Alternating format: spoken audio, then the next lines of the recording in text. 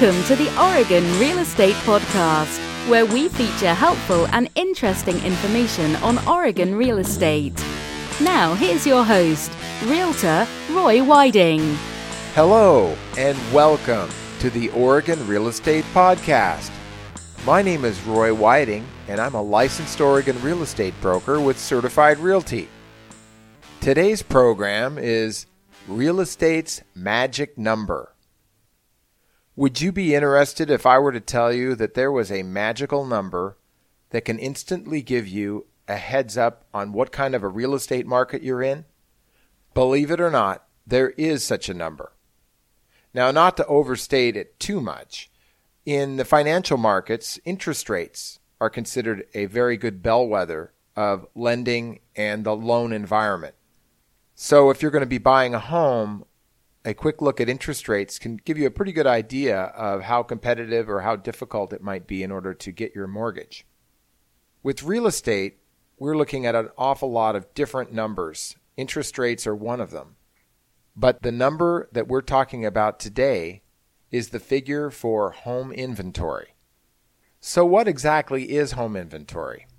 Every month in our region, the local multiple listing services put out an inventory projection based on the current number of homes on the market and what's expected to go onto the market for sale. That number, which can vary widely, will give us an indication of how many months of home supply that we have at that given moment.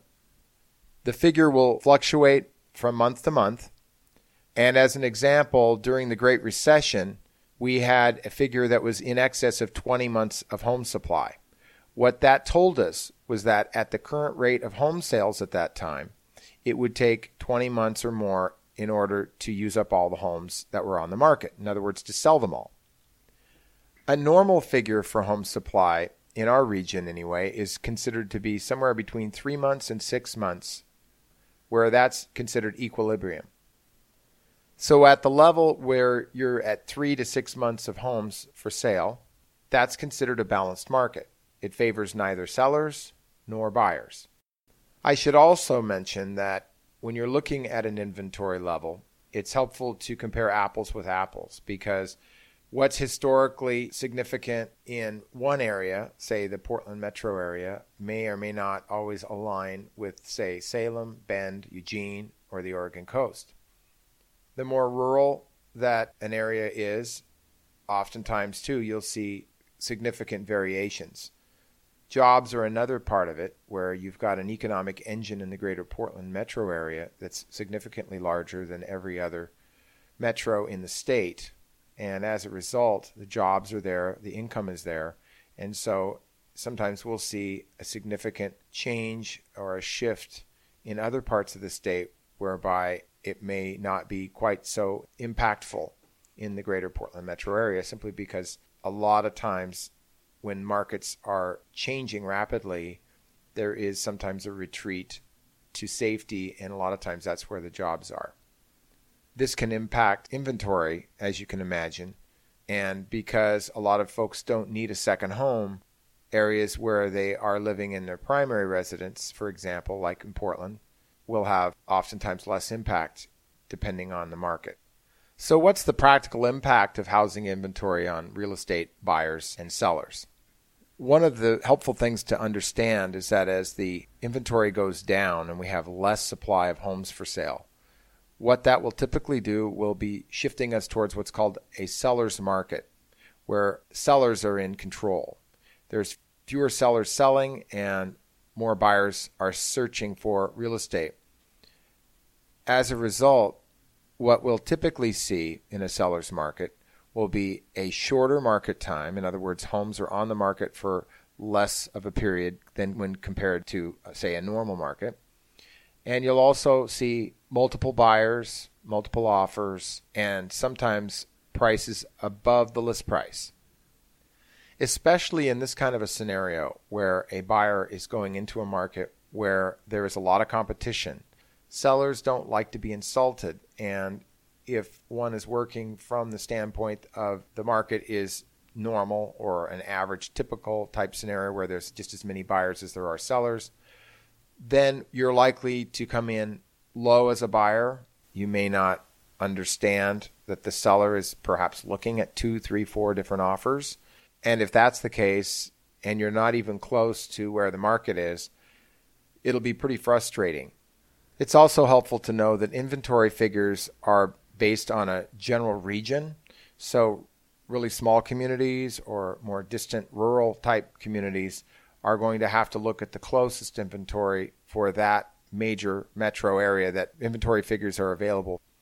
But you can at least get a general sense of whether the market is waxing or waning, and based on that and the advice of your realtor, come up with a game plan so that you're at least in the game when you do make an offer as a buyer. Knowing about inventory and what's typical can be extremely helpful for home sellers. That's because as soon as you get a good idea of where the market is, where the demand is, then you're able to course correct and make an adjustment. It also helps to give sellers a realistic expectation of what they might be seeing, even if their property is properly priced. That's because average market times tend to lengthen with increased inventory. So just because a home seller's property hasn't sold in a fixed amount of time, it may not be out of the ordinary. It's helpful to get a clear picture working with your realtor of not only where the inventory is, but to look at some of these other things like market time, seasonality. You know, if you're selling right at the holidays, you may be very fortunate and sell quickly, but sometimes there are these hiccups. Weather is another issue.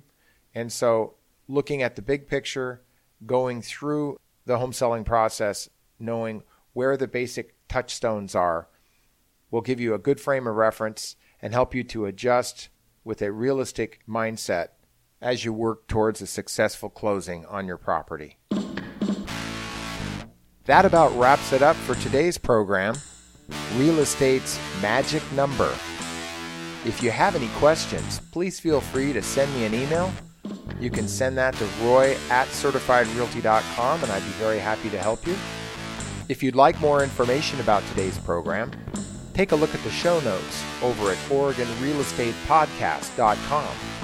For now, this is Roy with Certified Realty, wishing you the very best. Do you have a real estate question or perhaps an Oregon property to sell? Contact Roy today for a free consultation. Just call 800-637-1950 or send your email to roy@certifiedrealty.com. Thanks for listening to this edition of the Oregon Real Estate Podcast.